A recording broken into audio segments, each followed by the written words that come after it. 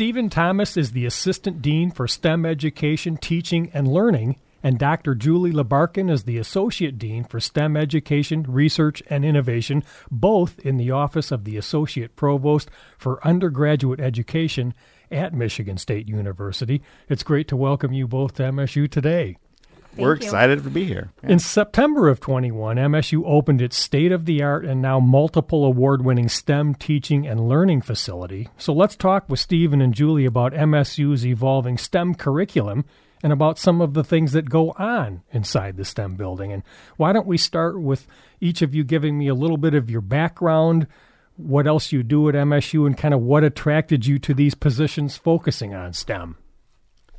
Okay, so I'll dive in. My background is actually in entomology. So I studied disease evolution in insects and also pheromonal communication in insects. And so not in education. And then when I got to MSU, I switched over to looking more about how do we teach and how do we teach effectively. And paired up with Julie actually early on in my career here. And since then, I've kind of done just a lot of teaching in the biology courses. So doing a lot of majors courses in ecology, and then also teaching in the Center for Integrative Studies in General Science, which is basically the gen ed science course for non-scientists. So a lot of my work has been looking at how do you teach science to non-scientists. And Julie, how about you? That's a tough act to follow. Let's see. I have a background in geology and physics, and I got a PhD in geophysics. And then I did a National Science Foundation postdoc in STEM education. So early on, as an undergraduate, I was super fascinated with classrooms and why people teach the way they teach. And I did that work on the side as a graduate student, and then I was able to focus on it. So I did mountain building research and science education research hand in hand. And here at MSU, I'm a professor in Earth and Environmental Sciences. I'm in the Center for Integrative Studies in General Science. I'm also in Create for STEM, and now I get to have this position with the APUE. And my work, I teach, but I also do a lot of research on the human dimensions of STEM, really with an overarching focus on equity and justice. And talk a little bit about how you both told me the goal wasn't initially to have two of you, right? There was maybe going to be one dean, but talk about that Right. process and how this came about.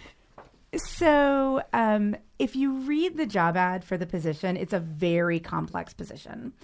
And Stephen and I were talking about it, and we both said that alone, neither one of us could do that job. But we realized that together, we really are sides of a multifaceted die. And we have different communities we engage with. We have different strengths. And we collaborate really well together. We've co-taught. We've had grants together. We've created curriculum together. And so we decided to ask if we could apply as a team. And they said we could, and we did. And I think they saw what we saw. That's cool. So we know that STEM stands for science, technology, engineering, and math. Why have we heard so much about STEM in the last decade or so? Why is it so important to focus more in this area?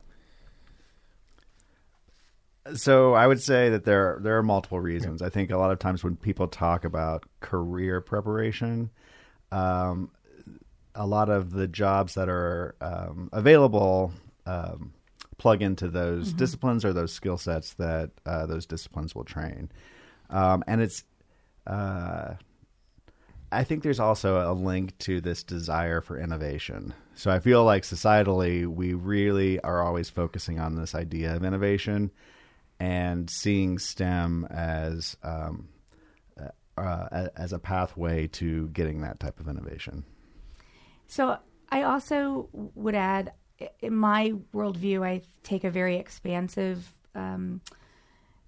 view of what STEM is, and to me, it's the systematic investigation or solving of problems, understanding of the world around us, and that includes people and all the things that people do. And so I think the other thing that's really of value for thinking about innovating in STEM is really recognizing that STEM is happening in the arts. STEM is happening in the humanities. STEM is happening in business and communication. And if you look across our campus, there's STEM people who teach STEM-focused courses or adjacent courses, and also people who do research in STEM education housed everywhere on this campus. So it's important, I think, because it's integrated in how humans live in the world. Very interesting. And you led me into my next question, Julie. What about adding the A, which you often do for arts, to make STEAM? So I'm going to just say that is Stephen Thomas. So Stephen Thomas, Dr. Stephen Thomas, is both a zoologist and a scientist and an artist. So you can check out his incredible art online if you want. But I'm going to let him answer that question. I just like to point out that he's a zoologist and an artist. I don't know how to respond to that, so I'm just going to take that. I think the adding of the A is actually, it has some really interesting roots and discussion around that. So if you talk to various communities, there's a discussion about how, why just the arts? And, there's also a role for humanities and social sciences, and medical health education is sometimes left off of STEM or not seen as being included in that, although depending on who you ask. And so, they come up with STEAMs. And so there's lots of, how do we think about it more inclusively? But I think it is pointing to this desire of how do we have more communication and dialogue between these disciplines. And I think one of the challenges, though, is historically when we've seen STEAM, there's been this bringing in of the arts in order to make STEM more entertaining.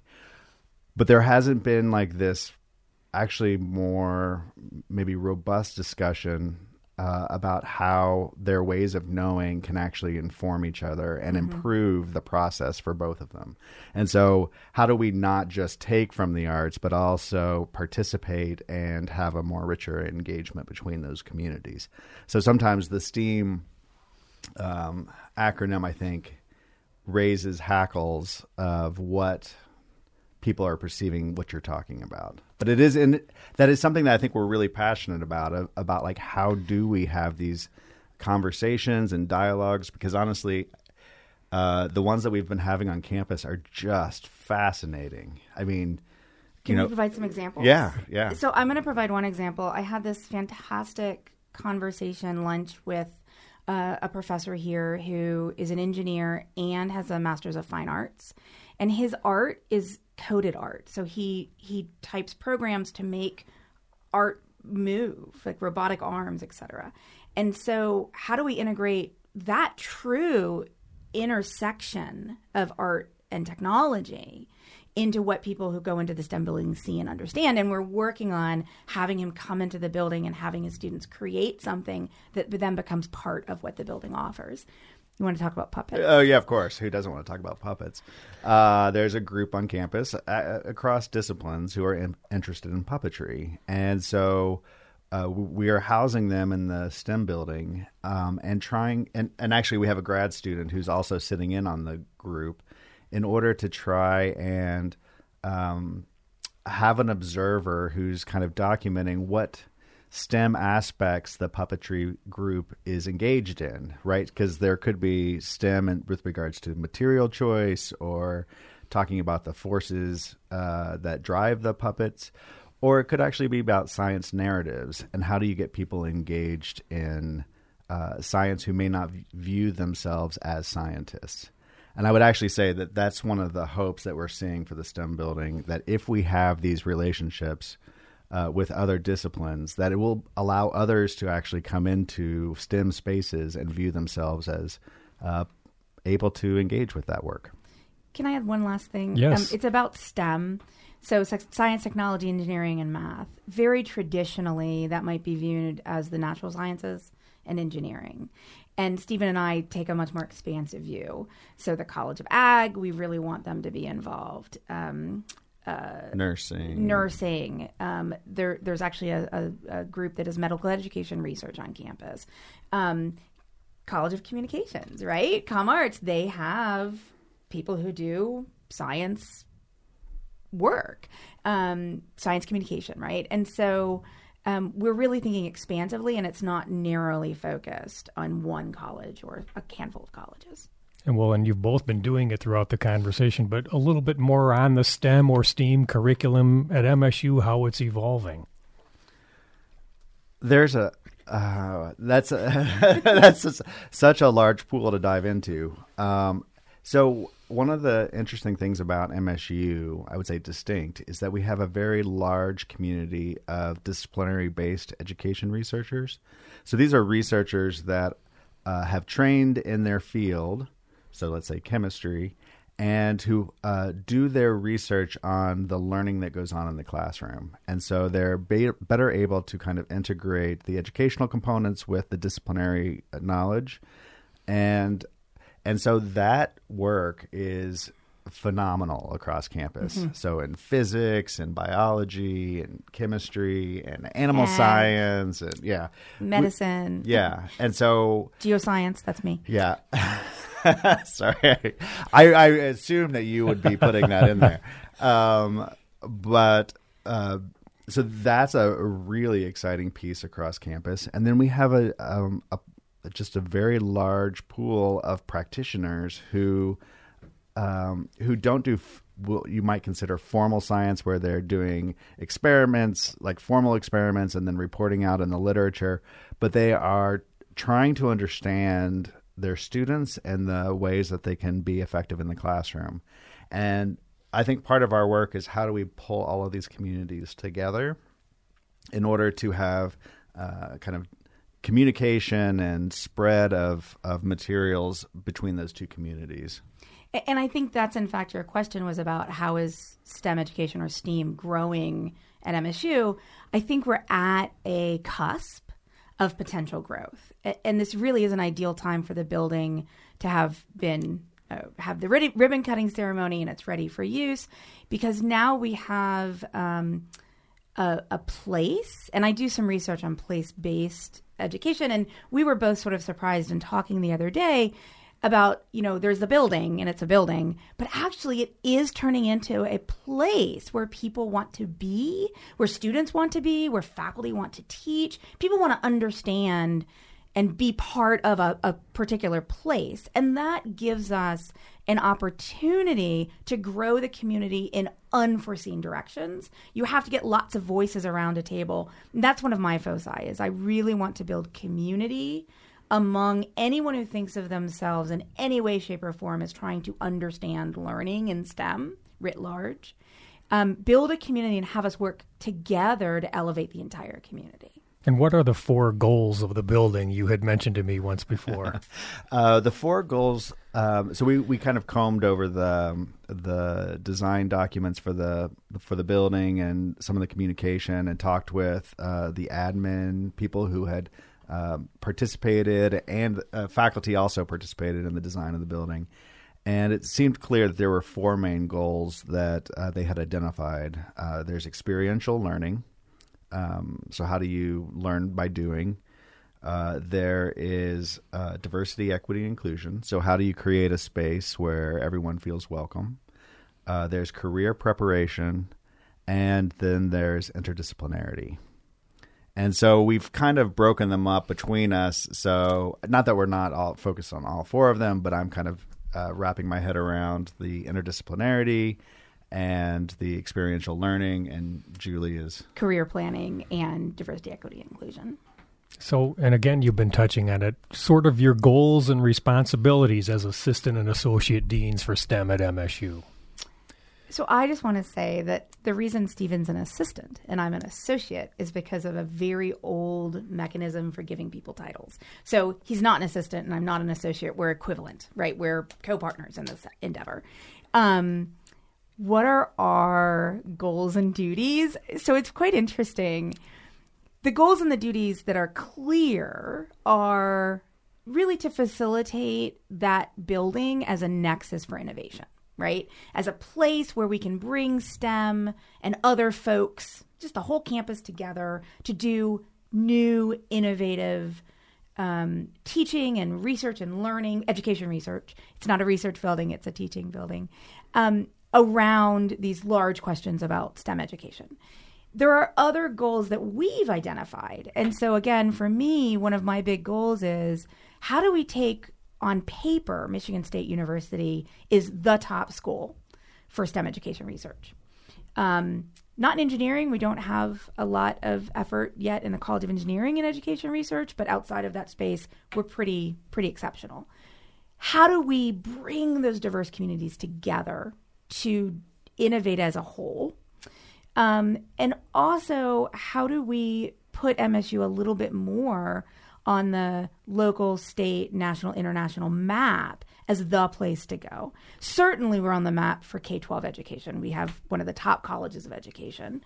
Undergrad education, we're sort of on the map, but I think that we are clearly a top star in that space, and we want everyone else to know it.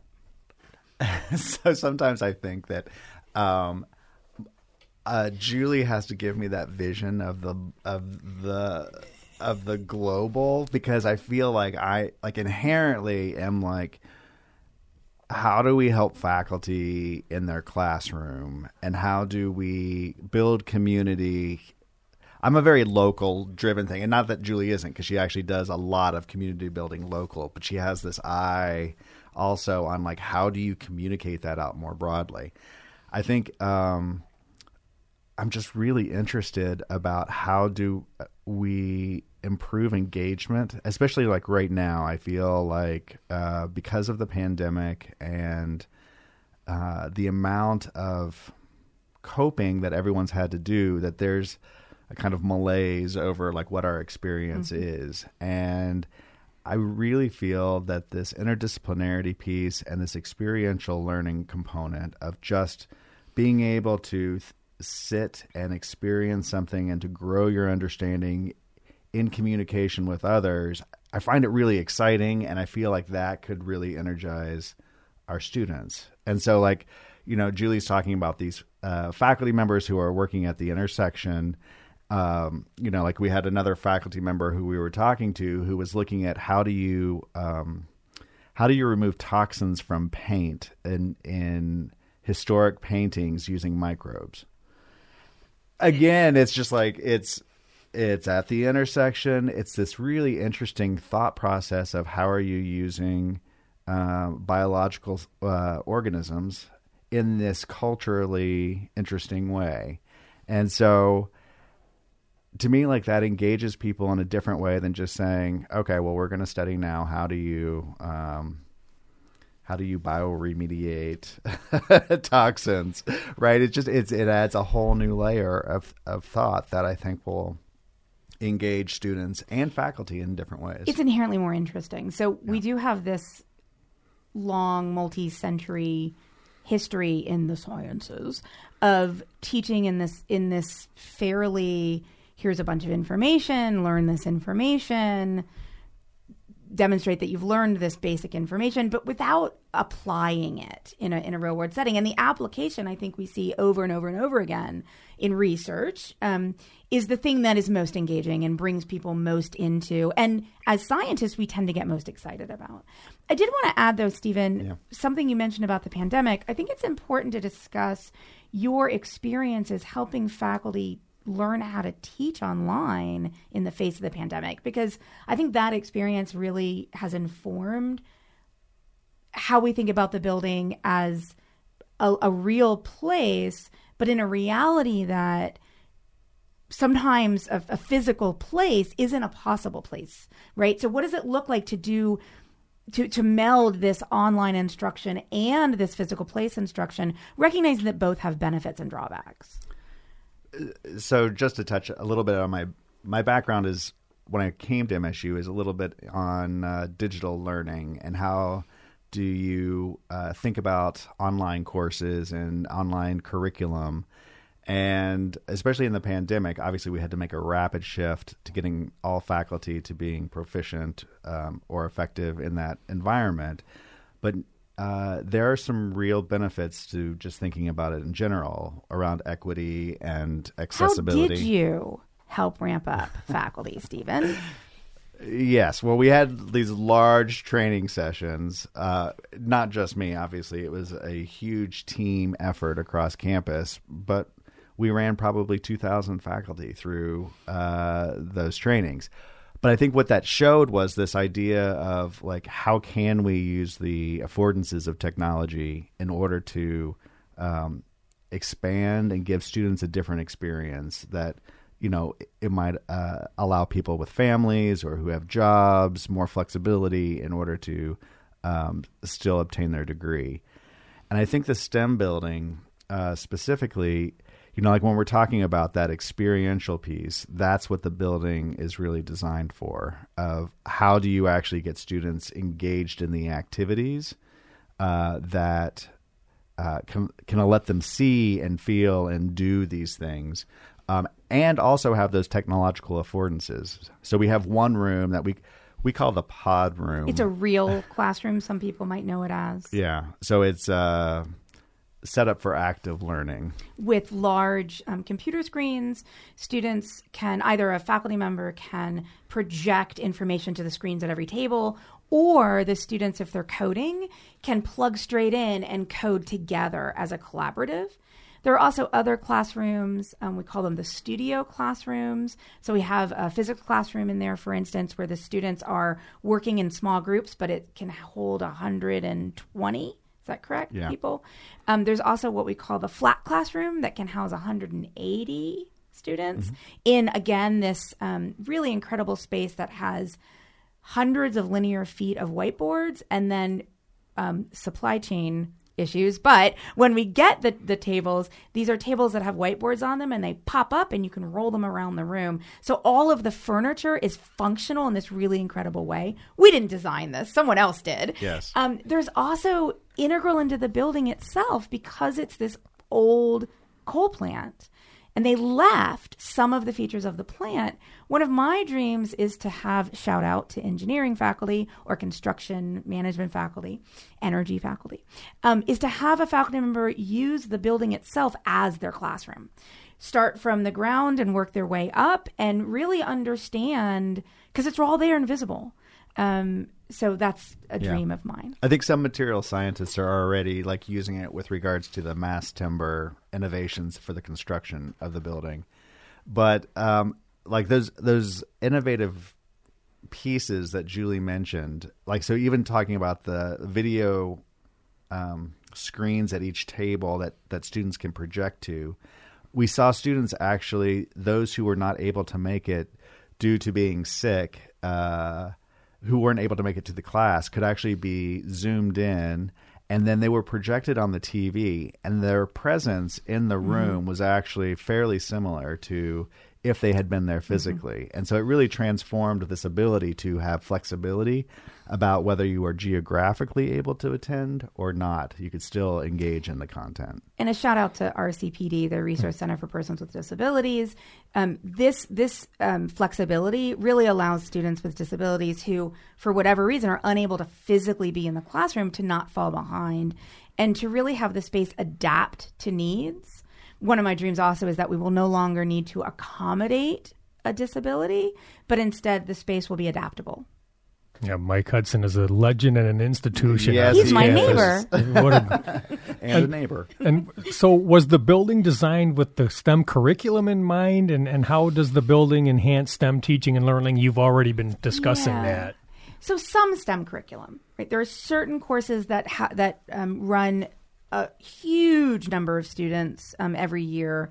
So the biosci curriculum, which Stephen, you might want to speak a little more about, the entry-level chemistry courses, some of the physics courses that are studio physics, so these interactive physics courses. There's material science, computational math. So some of the STEM curriculum, but you can sort of see as I'm talking about it, there's not the entire STEM curriculum. And that's a question we get a lot. Faculty and departments and deans saying, how do I get my faculty into the building? And we are working on and are there, I think, with a process to allow the units that are in the building and helped design the building in some ways be in those spaces, but then also make sure the spaces are being used all the time as much as possible, both the informal spaces and the formal classroom spaces. It is cool. There are some performance spaces that are built into the building. So like we do see slam poetry being there at some point in the near future. So yes, I love me a good slam. Yes. Well, so as STEM and STEAM sort of evolve on campus, just some challenges and opportunities that you see ahead. Well, definitely one of the challenges just across MSU, and it's almost with everything that you say, is the idea of siloing. Mm-hmm. Because it's so large and there are so many, we're very disaggregated. We're very decentralized. That's where I was going. Yeah. Yeah. And so, I mean, normally, like you will mention an initiative and someone will be like, oh, yeah, I think this person over here is doing that and this person over here is doing that. And so I feel like that's always a challenge. But also in this case, I think an opportunity, because we're already having discussions with people in arts and across from various STEM fields who already have relationships and who are already doing cool things. But most people just don't know about it because it's isolated. Mm-hmm. And so like, how can we actually bring those examples together and learn from them is one of the, I think, opportunities. So similar to what Stephen articulated, I have been engaging in listening sessions where I get 15 minutes to half an hour. I have a long list of like 250 faculty, staff on campus I want to talk to who do some version of STEM writ large education research. And I just want to understand what they do. I want to map out what it looks like on our campus. And in that conversation, I have a set of questions, brief questions. I want to just hear what's going on. And there's two things I've heard that I find as challenges. One is because of the siloing and the decentralization. Multiple faculty have articulated, researchers who are top researchers have articulated that they just don't have, they have their own little community, but they don't feel a larger community at MSU for the STEM ed work, for everyone on campus. That they don't know who's doing what work. And so multiple people have said they write their grant proposals, they get their funding, and they do their research in their own space. And it really never reaches out. And how do we, given MSU's tradition of which is nice, we get to sort of self-direct, how do we bring people together? And also with that academic model of competition and you've got to win and you have to get stuff for you. How do we transcend that? The other thing is that, and this feeds into curriculum, I had a conversation with someone, and this is just one example, who created a curriculum for biology that had medical content in it. And when I was talking to them, they were in a college, and I said, oh, did you coordinate with the Office of Medical Education Research and Development? And they said, what? They'd never heard of it. And then I was talking to someone in the Office of Medical Education Research and Development, and I mentioned this curriculum, and they were like, what? They'd never heard of it. That is a challenge. How do we build relationships? How do we build trust to engage a community for the benefit of the individuals and the community? So if I could just tie one example in of actually thinking about how our relationships with the arts is impacting how we're thinking about these problems, is that we're collaborating with Kathleen Fitzpatrick and Scott Shupry in the College of Arts and Letters in their initiative on the MSU Commons. And so the MSU Commons is a digital platform that allows people to have websites and create groups, but to also create artifacts that can then be referenced and cataloged and archived. And so that platform that they've created for the humanities, called Humanities Commons, yes, will actually serve as a basis for trying one for STEM. So having a STEM Commons, and so that type of communication and discussion actually has led us to a potential solution for how do we connect these communities more broadly. Well, Julie and Stephen, I can see why they gave you both this position. You complement each other each other very well, and I've enjoyed this conversation. Just as we close, some final thoughts, or is there anything important I didn't ask you that you'd like to leave our listeners with, or some key takeaways from our chat? Honestly, I think the best part of this job has been having the space and the opportunity to connect with people and just hear what people are doing, from undergraduates through upper administrators, learning how the institution functions at many levels. And so I would just say reach out. If you want to share, if you have ideas, if you have needs. We want to collectively problem solve. I will also say that one of the things that we did, which I was super excited about, is about 45 people at MSU came together to help put in a grant proposal for a postdoc cohort. And not all of them are part of the proposal in a traditional way, but it was a community effort to do something for the community. And so if people are working on grant proposals or instructional design and they want to do it in a community-based way, reach out. And is there one website, or would they just go to undergrad.msu.edu, or where was the best place for people to find you? We are working on actually on the Commons, having a location for all STEM education discussions. So we were calling it STEM Ed at State. And so it has a tab for education research. It has a tab for STEM education. It has a tab for thinking about what were called the STEAM-powered projects. And the STEM building. And the STEM building itself. Like, how do you reserve space? And so it's STEM Ed at State. And if you Google, the easiest way is STEM Ed at State Commons, and you'll find the site. Okay, great. Well, again, thank you both for a great conversation today. You're welcome. Thank you. And Thank you. I've been talking with Dr. Stephen Thomas. He's the Assistant Dean for STEM Education, Teaching, and Learning, and Dr. Julie Labarkin is the Associate Dean for STEM Education, Research, and Innovation, both in the Office of the Associate Provost for Undergraduate Education at Michigan State University. And I'm Russ White. This is MSU Today.